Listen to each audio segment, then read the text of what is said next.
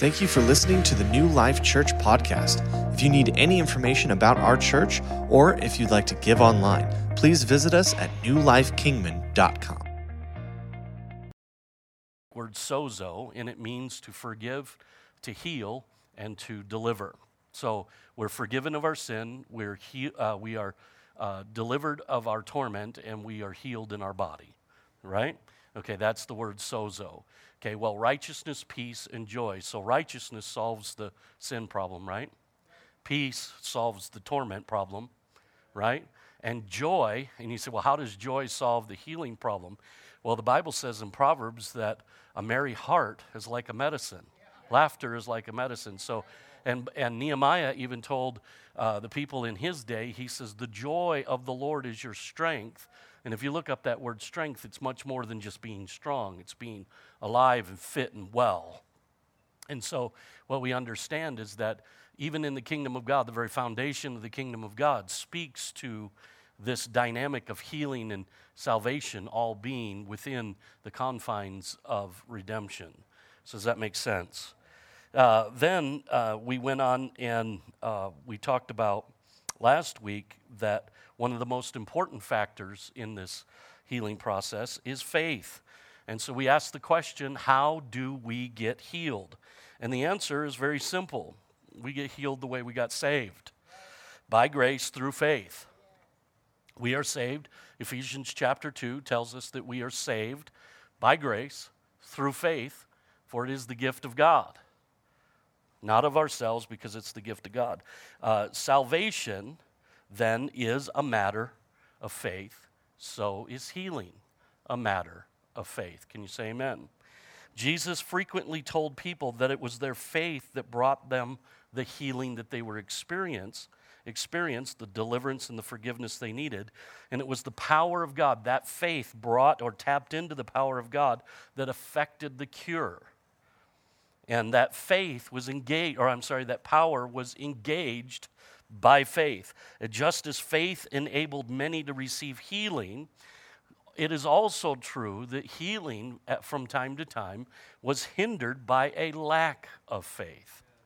Now, the problem with that is that for a lot of people, we have a lot of Christians how many know that we like the path of least resistance? And so when we're trying to come up with an answer, we try to come up with an answer that seems the most plausible, but oftentimes those are the most destructive. Okay, and so what happens is we go to people, well-meaning people, and we look at them, and it could be that they are lacking faith. But rather than judging their faith, maybe we should look at our own faith in the equation. And you know, the pastors that are on staff here, we've often talked about this, that what we want to do is we want to make sure that we are believing God, that we are walking in faith, because we understand that our faith has a lot to do with it as well. And we know that to be true because Jesus, when he confronted the man with the boy that couldn't get healed by the disciples, he didn't look at them. He didn't look at the man and the little boy and go, where's your faith? He looked at the disciples, because the disciples came and said, why couldn't we get this done? And he goes, because of your lack of faith, because of your unbelief. And he said, you guys aren't believing correctly yet. You haven't got this down. And so if we're going to look at something, let's not cast the blame on the person we're praying for. Let's bear that up ourselves. And let's just say, you know what, God, I need to be able to walk this out. I need to walk in faith. So I need to do whatever it is I need to do. I need to develop my faith so that I can lay hands on the sick and they'll recover. Can you say amen to that? So where does this, we talked about developing faith, and so where does this faith develop from? Where does it come from? Well, Romans chapter 10, verse 17 says, so then faith comes by hearing, and hearing by the word of God. Faith comes, faith grows, faith matures in us and through us as we receive the word of God. There is no other way. That's the way it is. It's through the word of God. Faith is a gift that comes through the word of God. Can you say amen? Now, we also understand that Jesus is the Word. So it suffice to say that it is He that is giving it to us. And so there are probably times when we need to ask Him, we need to say to Him, energize my faith. help me to grow in this. Help me, because the disciples came and said, give us more faith. It's not more faith that we need. We need to walk in or develop the faith that's already been given. And so sometimes we need the Lord's help in that. Can you say amen to that? We need Him to help us build that. And so through an intimate, consistent relationship with the Father in heaven, faith is developed. Now tonight, what I want to do is I want to move on, and I want to look at the power and authority for healing. And I will again say as we get started, this also can be a controversial subject, because just like the issues of God's will and faith, there are often many unanswered questions. I don't know if we are ever going to be able to answer all the questions. I don't know that we will ever have 100% concrete satisfaction in all our questions. There are going to be things that remain a mystery, and that's where we're going to have to just simply trust God and believe His word. Can you say amen? Oftentimes, that when these unanswered questions come, what we do is we try to fill in the blanks with our own accommodating theology. And please, let me caution you to not come up with what I call is an extra biblical reason for why things are happening. Okay, don't try to come up with some reason, well, you know, God said this or God said that, or somebody's opinion about this or somebody's opinion about that. Go back to the Word. What does the Word say? The Word says our God is a healer. Nothing more needs to be said. We don't need to come up with some extra biblical idea about why this is happening or not, or on and on and on. What we need to do is stick very close to the Word of God.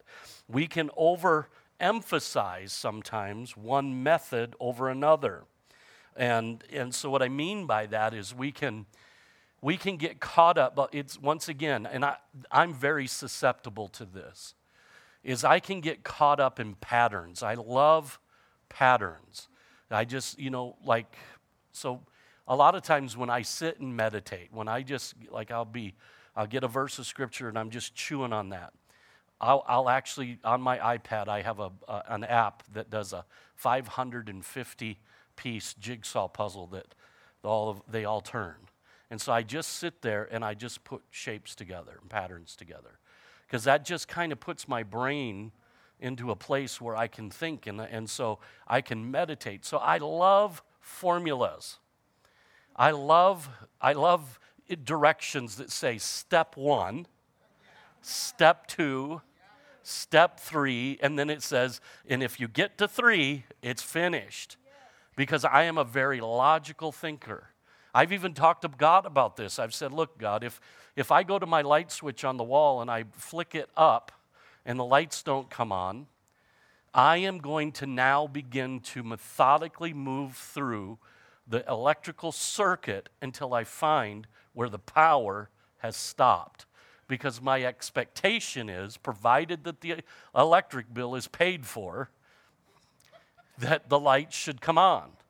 So I just learned very early on in my life that there are certain things that you do. And so what happens is when you come into the Word of God, or into a situation where you're trying to bring healing and walk in that, the tendency is to look for a formula that's going to work every time. The problem is, I looked up yesterday how many people, they're estimating planet Earth has 7.9 billion people on the planet. So there right now is 7.9 billion ways to heal people.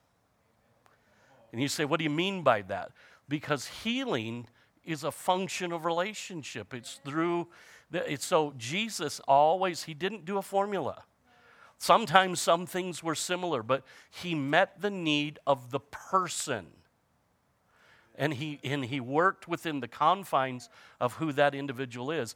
And so once again, that puts a little bit more responsibility on us, those of us that are trying to walk in healing and to be a dispenser of healing, that we would be sensitive to the Holy Spirit. that we would listen to him and say, okay, God, what is it that you want me to say to this person? What do you want me to do here? You know, Smith Wigglesworth used to punch people in the stomach. All I could say is, you can try it. It better be God. Because it ain't going to go out, it ain't going to go real well for you. I mean, but, you know, Smith had like probably 30, 40 people healed of cancer, stomach cancer, by punching them in the stomach. And they said, wow, why do you do this? He goes, you can't mess around with the devil. He says, you don't treat the devil like a puppy. You kick him out. And you go beat him up. And he says, and it just happens to be their flesh that's in the way. And I'm like, you know, that's why he was the modern day father of faith, because I'm just not there yet. So I'm not going to be punching nobody. So don't. But my point is, we can get so isolated in a method or try to boil it down to a method that we really end up doing more harm than we do good. Or the other thing that we do is we can unwittingly bring condemnation to a person when things don't work like we think they should, and then what we do is end up distorting God's word and his will altogether. And so what we really need to do is be sensitive to Holy Spirit. We need to be humble in our demeanor, and we need to be compassionate to those that we're ministering to. Can you say amen to that? The best thing that we can do is embrace what the Bible says. So now here's the thing I'm going to make a statement that's going to be a little provocative. Faith is not the only factor involved in healing. Because some people can have great faith, but because they lack understanding of their authority, they struggle with healing. So I want to, this is where we're going to go today, because I'm going to talk about the power and the authority in healing. So our text, and we're going to start this off with this springboard text. In Matthew chapter 10, verses 1 and 8, and I'm only reading those two verses of Scripture. I'm not reading the whole story just for expediency today. But Jesus starts off, it says, and when he called the 12 disciples to him, he gave them power over unclean spirits to cast them out and to heal all kinds of sickness and all kinds of disease. And then in verse 8 it says, he says to them, heal the sick, cleanse the lepers, raise the dead, cast out demons. Freely you have received, freely give. Now that's very powerful portion of Scripture. Because Jesus, in my mind, and I'm going to show this to you throughout this study, this was not just isolated to this season. There is no doubt, because in my study, reading commentaries and just doing study on it, there's a lot of people that come back and they go, that was Jesus speaking to the disciples at that point. And that would be true if it weren't for the fact that then Jesus upped the ante when he tells all of us to go into all the world and preach the gospel. And then later on in Mark 16, he tells us to go heal the sick, to cast out demons. If we eat any deadly thing, it won't hurt us. And so what we see is the very same thing he did with the disciples. He commissions in the Great Commission to you and I. Can you say amen to that? Now, as Christians, we know that we need God. We know that. There is no doubt or question about it. But we often fail to understand that God needs us. Now, I know this always gets somebody thinking, oh, wait a second, you're thinking more highly of yourself than you ought. No, I'm really thinking about how awesome God really is. Okay, so God limited himself to need us. Okay, listen to me. God needs us. I know that seems arrogant, but if we're going to truly understand the power and authority given to us by Jesus through salvation, then we need to understand that God has placed enormous responsibility into our hands. Okay? This is a little bit of foreshadowing to Sunday.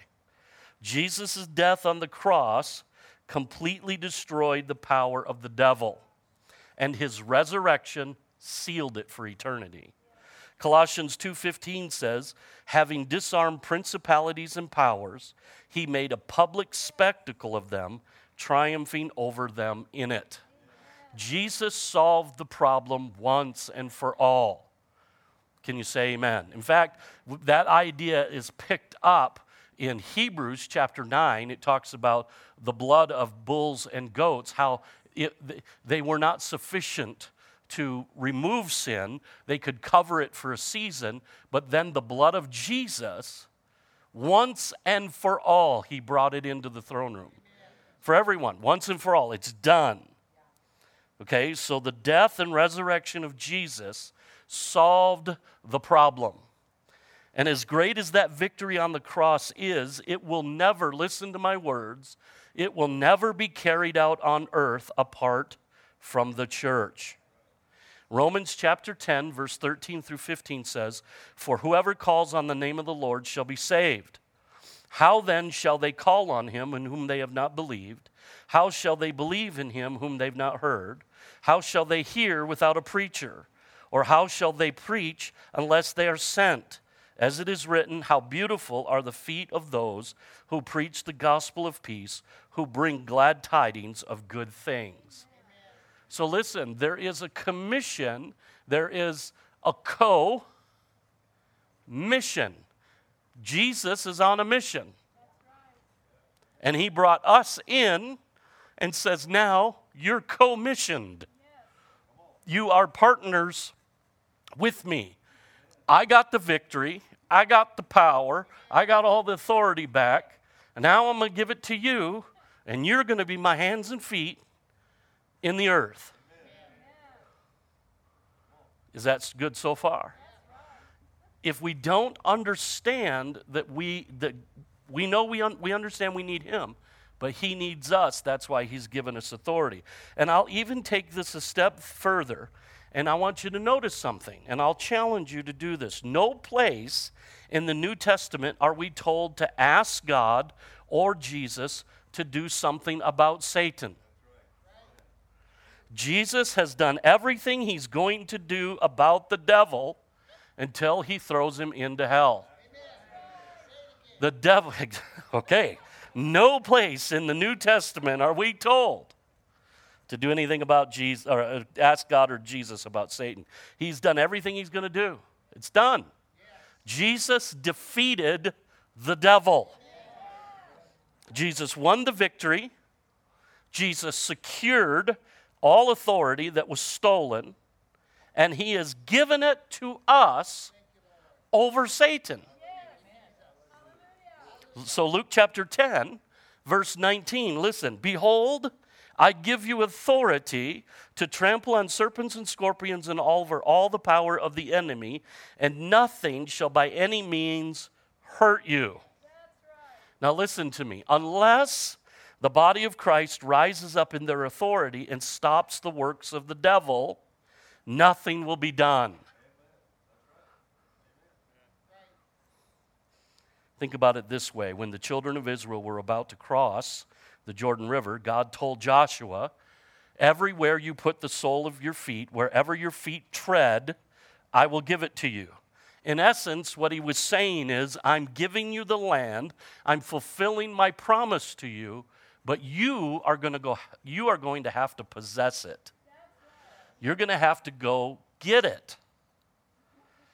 And the way we possess our promise is 1, by believing the word, 2, receiving it by faith, and 3, enforcing its presence in our lives by using the authority given to us through salvation.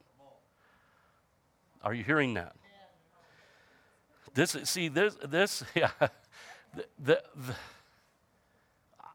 I don't even know how to say this without just seeming really dumb, but this is such a freshness to me.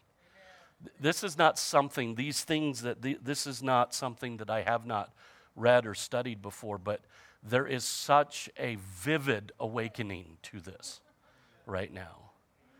And I'm seeing it in ways that I haven't seen it before. I'm seeing it in ways that relate even to the inner workings of my personality and how I think, and how oftentimes the devil gets inside and wants to torment me with my own stuff, and see, I don't have to put up with that.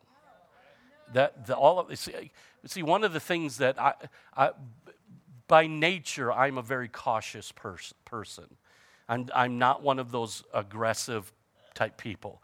I'm not a very dominant. I did a personality test a while back, and it was on the DISC thing, and it was a part of this. I'm part of a board of directors, or actually it's a board of advisors, and they had me go through this personality test. And what they found out about me, which I knew from various other times I've done it, but this was much more clear, is that the type of personality I am, I tend to be very methodical. I tend to be very thoughtful. And so I tend to fall on the perfectionist line. So what happens is when I go about to do a project, I'll take my time, I'll think it through, I'll get everything in order, then I'll start, and as we're going, I will check and recheck to make sure that we're doing it right. Now, there are other personalities, like my son Andrew. He is the exact opposite of me. He is a D personality. He's a very strong. He's driven. He's like, let's do it now. And I'm like, we didn't even bought the material. We'll get it when we get it, And so what happens is, so you start looking at results. So with him, what will happen is things will happen very quickly, very fast. And I end up irritating him because he feels like I'm dragging his feet. I'm hanging on. No, I can't do it, can't go. And I feel like he's about ready to shove me off a cliff. Okay, and so what happens, it gets a little dicey there. And so he gets stuff done fast, but it's got a lot of mistakes and there's a lot of things to correct. So it takes time to do that. I take a lot longer time to get done, but when it's done, it doesn't have any mistakes in it because we've checked and rechecked.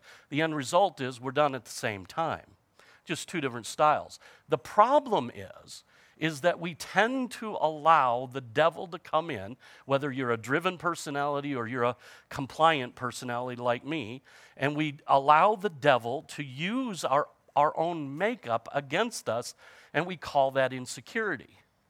And so what insecurity does is it begins to lie to you about who you are. Okay, and it begins to tell you that you're no good and you can't do this and you're not equipped and you're not able and on and on and on. Well, let me ask you a question. Which one of us in this room is able to do anything that God's asked of us? None of us are able without him. It's all about him.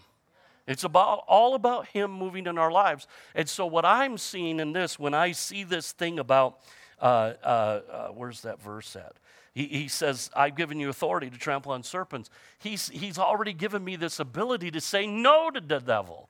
When he comes in and goes, you're not really you're not the right guy for the job at this church. You're just too wimpy and you're too cautious and you don't like taking risks and everybody knows it and they're all looking at you thinking, well, you're just whatever, because that's what the devil does. He convinces you that everybody in the room is thinking what you're thinking, and no one in the room is thinking what you're thinking.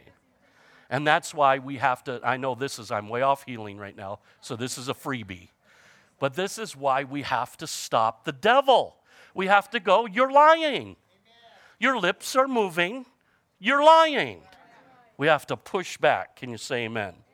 So unless the body of Christ, I just got to figure out where I'm at, okay? Unless the body rises up, devil's going to go, nothing's done. Okay, children of Israel.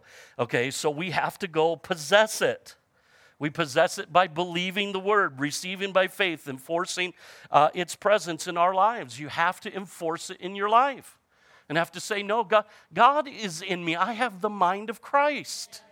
I have the power of God. I have the authority of Christ in me. I have the word. I have his name. I have every promise given to any man in the book.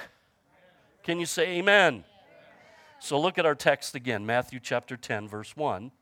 And when he had called his 12 disciples to him, he gave them power over unclean spirits to cast them out and to heal all kinds of sickness and all kinds of disease. The word for power in this Greek word, in this verse is the Greek word exousia, or exousia.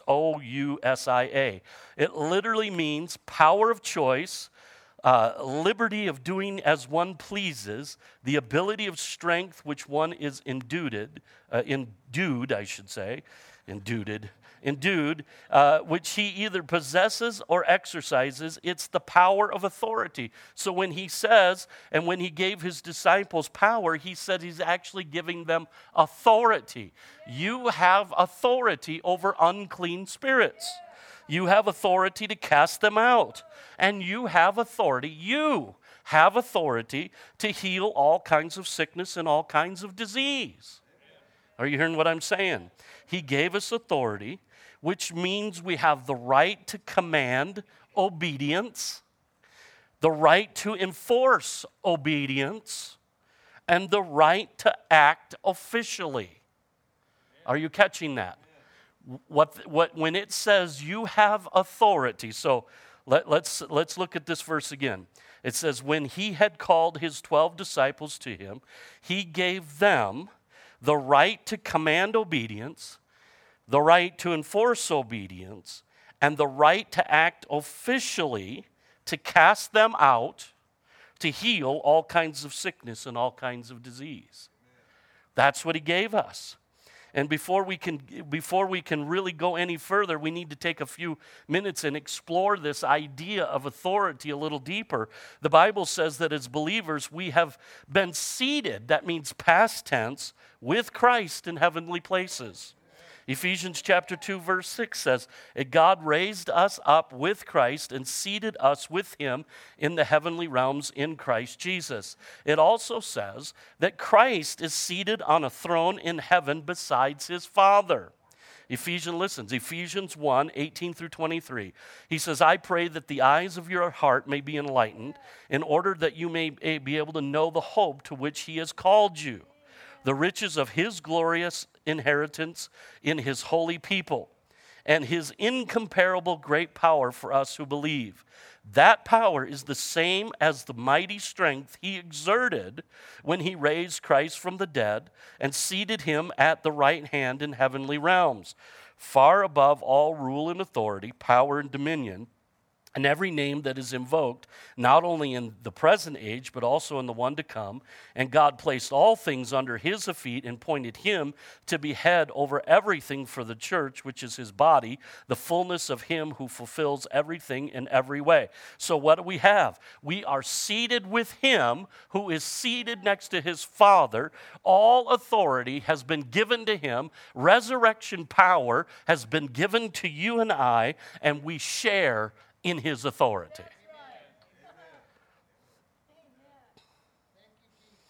We are seated. You got to get your head around that one. We are seated with him in heavenly places, which becomes the basis of our authority. We rule and reign beside him. Now listen, here's where I'm going to go, and you stay with me. Rulers who reign from the throne do not engage their enemy directly in battle. In other words, they're not the boots on the ground. They simply make declaration from their seat of authority, and their declarations are carried out. It is the fact that they occupy a seat of established authority that allows their spoken commands to be carried out. It is not the individual, but the seat they occupy that grants this authority. So look at, now what I am not saying before we go any further is I'm not saying that we don't go out into the world, that we don't go and confront people and do those kinds of things. I am simply saying that the devil is already defeated. There is no longer a battle. It's won. The fight we must fight now is to establish that authority, because he wants to believe he still has it. Or what he really wants to do is convince you he still has it. And what we have as seated authority, we have the right to declare and to decree. Are you hearing that? I have that right by the authority vested in me. For example, look at Matthew 21, 18 through 21, and reading out of the New American Standard. It says, "Now early in the morning, when he was returning to the city, he became hungry. And seeing a lone fig tree by the road, he came to it and found nothing on it except leaves alone. And he said to it, 'No longer shall there be any fruit from you.' And at once the fig tree withered.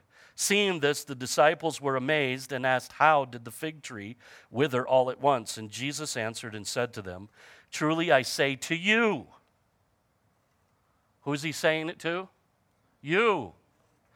"If you have faith and not doubt, you will not only do what is done to the fig tree, but even if you say to this mountain, 'Be taken up and cast in the sea,' it will happen." Okay? There's something very, very powerful about this spoken, decreed, declared authority. Once we understand how to occupy our seat of authority in heaven and how to rule from it, everything we do takes on a different dimension. The exercise of our authority, and I use the word exercise because it is literally like a baby that's learning to walk. We have babies, right? We have grandbabies right now. So we have them at varying ages. So we have Oliver, who's the oldest, and he's doing well. He can jump and run and play, and he's all that. Why? Because he's learned how to he exercised and he learned how to use what was given to him. Okay, he had muscles and legs and strength and everything he had. Now we have little Wyatt. Wyatt is 2.5 months old about, and he has yet to learn how to crawl. But then we have little Owen, who has found his legs. And little Owen, I'm thinking, is a D personality. God bless you, Jason. And Courtney. And then we have little Titus. He's learned. So we've got these babies, we got these little grandchildren, and we could see the process of learning. Somehow, we take that, and when it comes to the kingdom of God, when it comes to growing in the kingdom, everything is in the Word of God is based on growing. Have you ever noticed that? The field's growing, it's producing fruit, and that's growing, this is growing. You know, you're a babe in Christ, and you know it's all about growth. But somehow, when we get to this, we go, "I just don't get it. Why don't I have it?" Because you are a 55-year-old baby still in the bassinet. Wow, did I say that? I just thought that. I didn't mean to have that come out. But in all honesty, what happened, I'm the only one, I'm 55 here, so I'm talking about me. So the reality is because of the fact that because of whether it's fear or insecurities or misinformation or whatever it is, we just don't exercise our authority. And most of the time here's what happens. Most of the time, you exercise your authority and you get the devil talking back. What happens when your children talk back? I'm sorry, I didn't mean to hurt your feelings.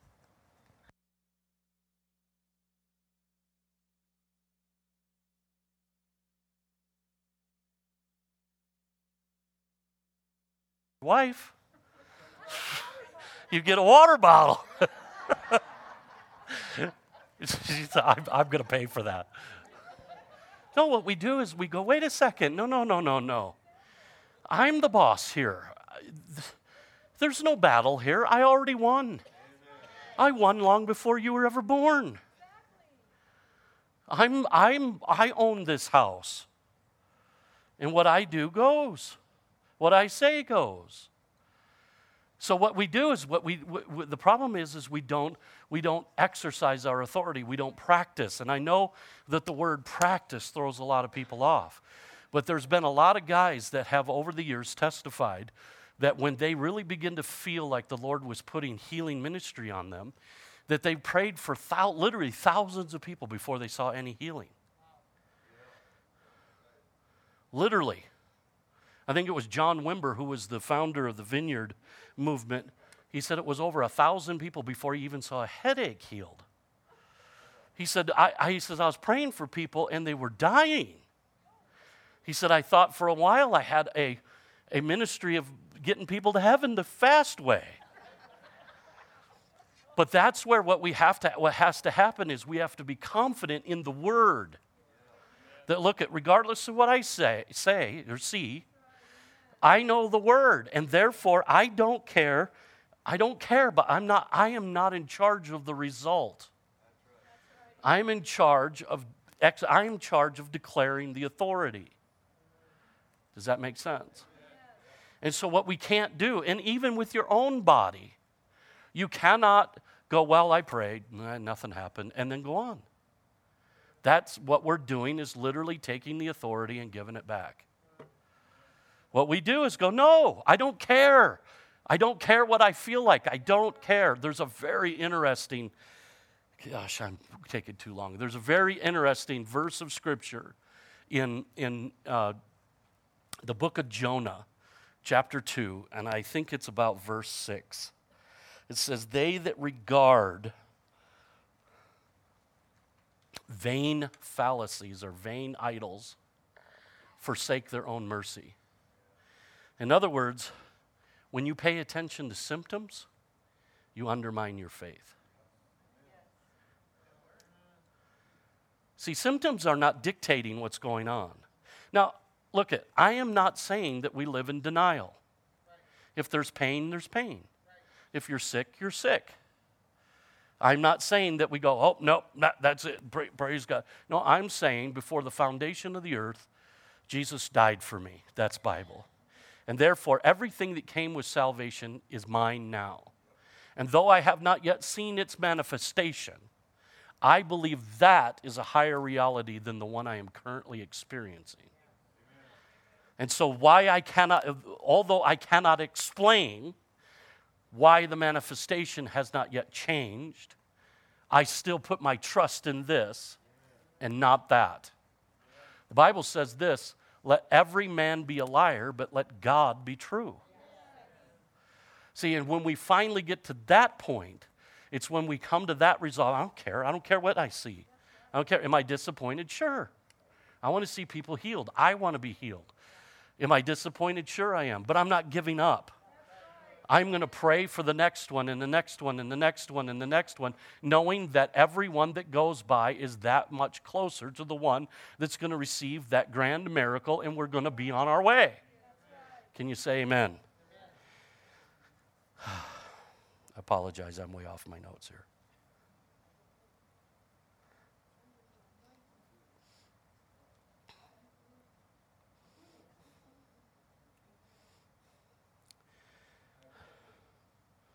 Acts 3, is that where I'm at?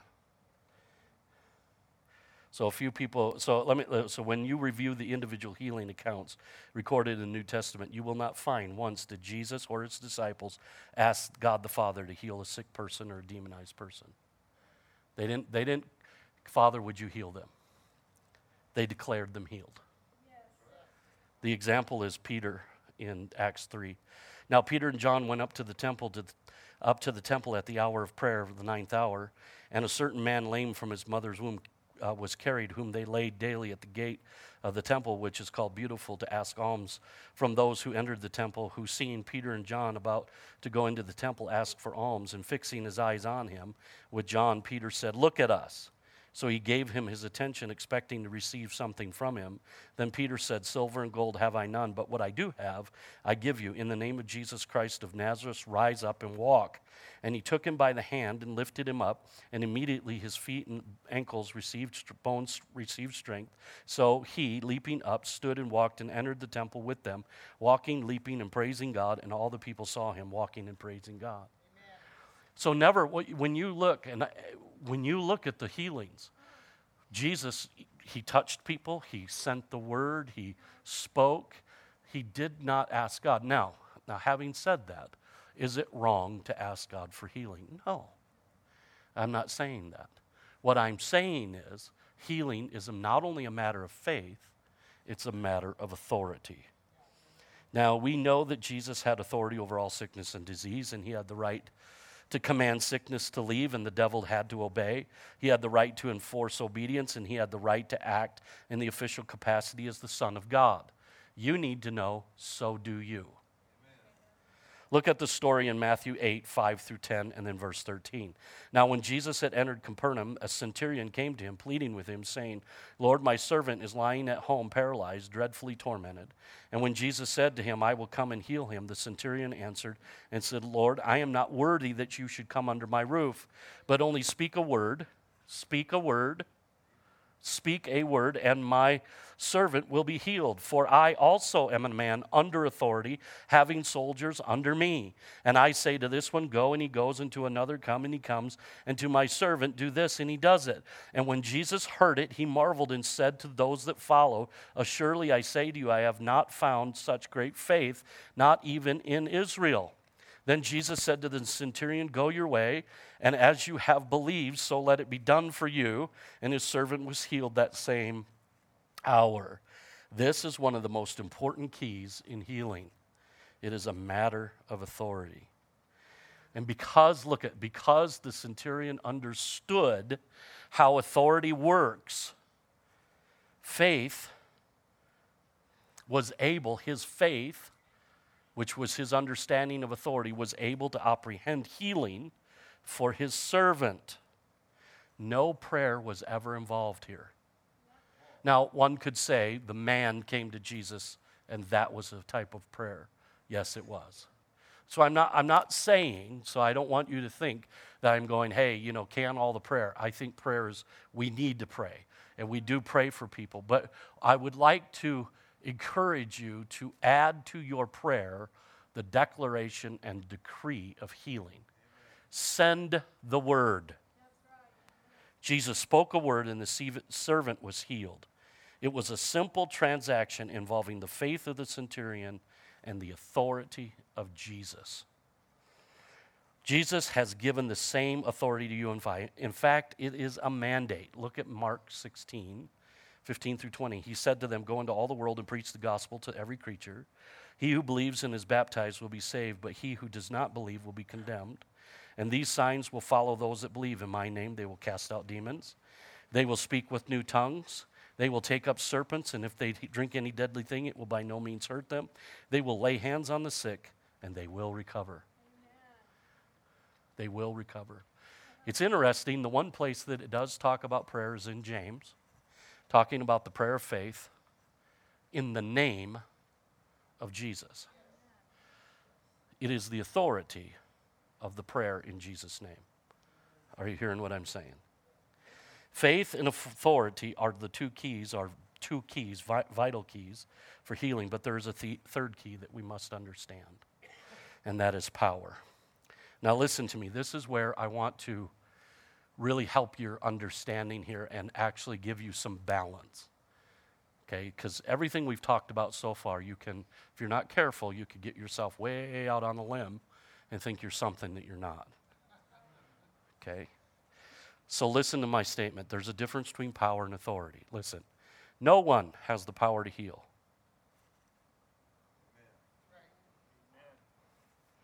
But we do have the power to exercise his authority.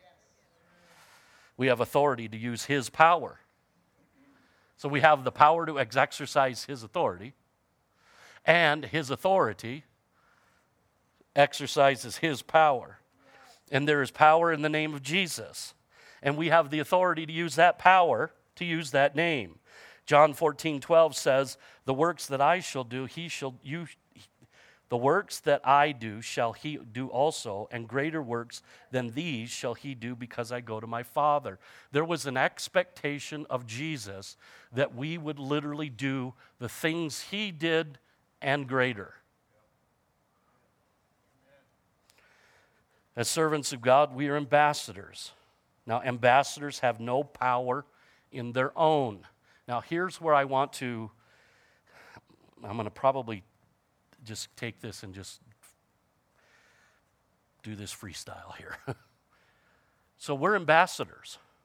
Now, in our own right, in our own humanity, we have no power. Now, in our humanity, we do have the power of life and death in our tongue. Okay? Okay, you can speak, and things will happen, because out of the abundance of the heart, the mouth speaks, and we will be justified or condemned by the words of our mouth. Okay, so words have power. Okay, but in our own selves, in our own being, I don't have the power to do anything for you. But the moment I am connected and working in conjunction with Jesus and Holy Spirit, because Holy Spirit is the author of power, I now am operating as an ambassador. As an ambassador, I now have all of the authority and power of the country, or of the one who has made me the ambassador.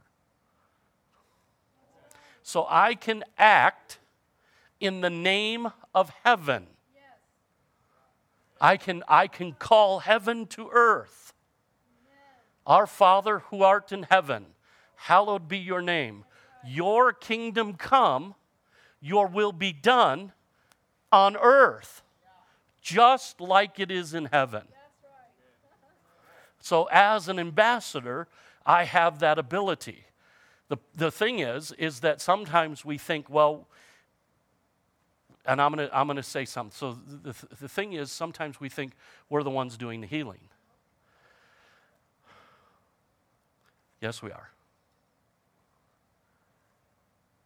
But no, we're not. I'm wanting to give you balance here, because he tells us, go raise the dead. You, go heal the sick. Look at the words Jesus said to the disciples. Heal the sick, cleanse the leper, raise the dead, cast out demons. You go do that. Once you are empowered and are given the authority of heaven, all things are possible to you. Okay, now I am not working on my own. I am not working in my own power. I'm not working in my own dynamic. I am working in the dynamic of heaven. And when I'm working in the dynamic of heaven, then I can heal the sick, cast out demons, cleanse the leper, raise the dead. Is that making sense? So what we have to understand is where the balance is that God has power and authority. Jesus got it all back from what Adam and Eve lost, got it all back, and then he says, I'm going to give it all back to you, but just remember, it's mine, and I'm giving you free rein to use it, so go practice, go use it, go develop it, make it strong in you. Be strong in the power of his might. It implies a practice. It implies you and I using it. Isn't that right? Okay, now I'm never doing this for my glory. I give him all the glory. He in turn shares the glory with me. Does that make sense? It's a wonderful transaction. When I understand my place in Christ, everything changes. The problem is I cannot be on this side of the equation where I think I'm all that in a bag of chips on my own, because I am not. Nor can I be on this side of the equation going, you know what, I'm just, I'm a rat, I'm no good, I'm lousy and don't matter. No, I'm something in Jesus. I'm a force to be reckoned with in Jesus. And I'm a child of God. I'm a son of God. And the power of heaven and earth are invested in me by virtue of salvation. I'm an heir, a joint heir with Christ. I'm part of the body of Christ. I'm a king and priest before him. I am the righteousness of God in Christ Jesus. And he has given me his power and authority to do his work in the earth. It's kind of like this, and I'm going to kind of close it down because we're running out of time. I'm going to sum it up like this. When my boys were little, Actually, Amy too. So when the kids were all little, at Christmas time, we would give them money to go buy Kathy and I presents. And they would say, Dad, look what we got you.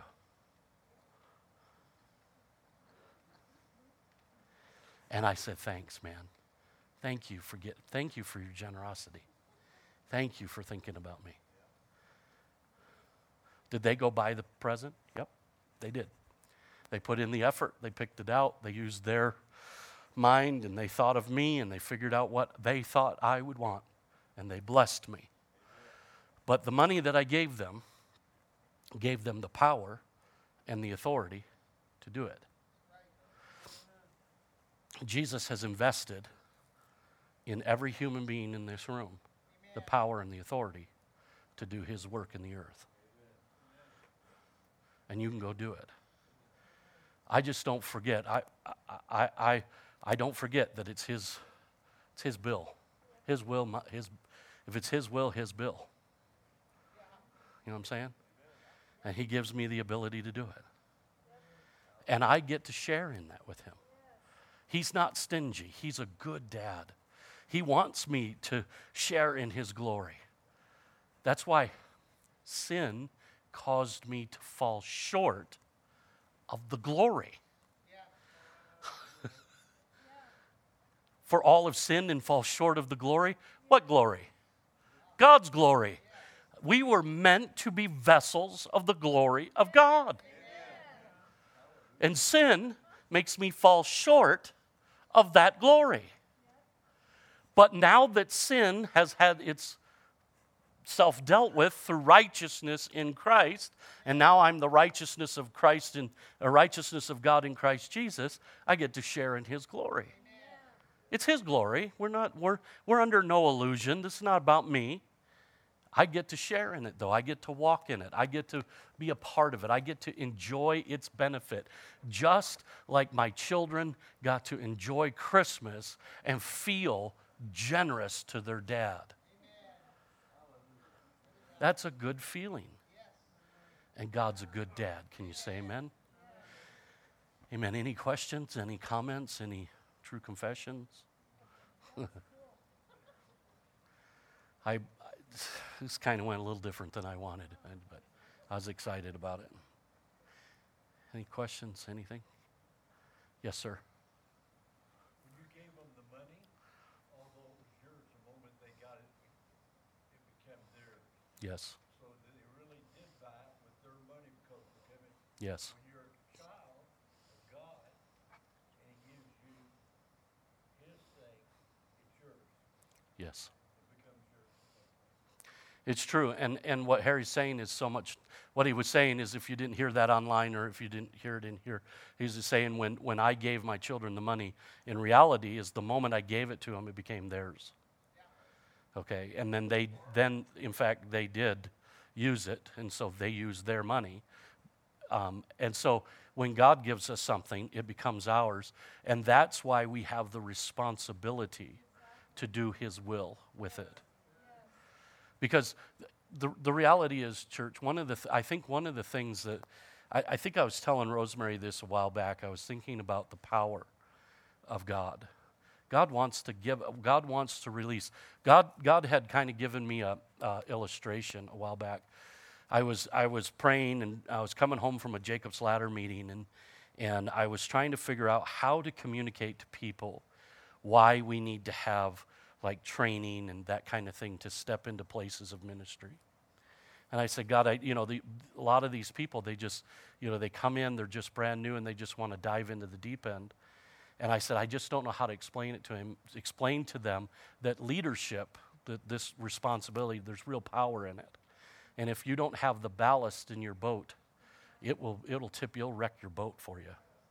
Okay, and so I couldn't figure out how to communicate it, and so God gave me an illustration. And he says, imagine Oliver, he was using Oliver as an example. He says, imagine you giving him a squirt gun, and then you telling him, hey, go squirt your dad. And he goes over and he runs up to his dad, and he's squirting. So he's got a gun, and he knows how to pull the trigger. And he's 6. See, well, at that time, he was only 6. But I think actually at the time he was only 5. He said, now imagine giving him your .357 Magnum. You know he can pull the trigger. But just because he can pull the trigger, should he have that gun? No, because he does not understand the responsibility of the power that he holds in his hand. And see, church, sometimes the reason why we've got to grow and exercise is because it's not so much just about getting stronger, but it's about learning the power and the authority in our hand and how to use it without hurting ourselves or someone else. Does that make sense? That's why I would encourage all of you to practice. You say, well, how do you practice? Well, in healing, every time somebody says to you, I don't feel good, say, do you mind if I pray for you? And pray. Don't worry about results. Results will take care of themselves. Just pray and make a declaration. Say, I declare you healed in Jesus' name. And Father, I thank you that your healing power is flowing right now. And do that every time. Every time. And watch what God will do. You will grow in that because there'll be nuances and there will be things that will begin to work in you. And to be honest with you, that's kind of what I'm sensing is happening in me. I don't quite understand everything, but I'm sensing something different. And I guess what I'm sensing is that thing, it's growing. It's starting to take root. So one last question. Anybody else got a question? That was good. Somebody else? Sure, go ahead. Go for it. I think that for myself, I believe that we need to be teachable. Yes. And that we're, like what you were saying at the very beginning, that we don't know everything. There are some things that are a mystery, but we need to be teachable and allow God to use his leaders and people who are of good, reputable stewards of those gifts to be our mentors and to be people that we can partner with so that we are not going to go off on over here and go off over there. And, there's a certain amount of growing Yes. in those gifts. Absolutely. If you didn't hear that, she was talking about being teachable and in some ways being humble and allowing ourselves to come under the submission of a leader. All through the Word of God, the idea of authority and leadership and headship is all through and that's something that's being lost in the church today. And part of it is because there has been abuses of it. People have tried to exercise authority and leadership or headship in places that they ought not to exercise it, and they become domineering, they become abusive. But that does not take away from the reality and the power of being submitted in authority. And that's where, we're seeing that more and more. And that's why I think the story of the centurion is so powerful. This is a Roman centurion. He was sympathetic to the Jewish cause because he had actually, in one other gospel, it says that he built a temple. He built a synagogue for him. And so he was there. But the reality is that he understood his place. And when he understood his place, now power was able to flow. Amen. You know what? We're running a little bit late, so I'm going to just close it down. Let's close in a word of prayer, and we'll let you guys get out of here. Father, we thank you, Lord, for this time. And, Lord, we just give you glory and we give you honor. And, Father, we thank you for this truth and this revelation. And, Lord, help us, God. And we pray for next week, God. We just set the platform for next Wednesday, Father, that healing power, God, on that night, God, would flow, that your presence would be with us to heal those that are sick. And, Father, we give you the glory for it in Jesus' name. Amen. God bless you. You're free to go. Have a great, great night.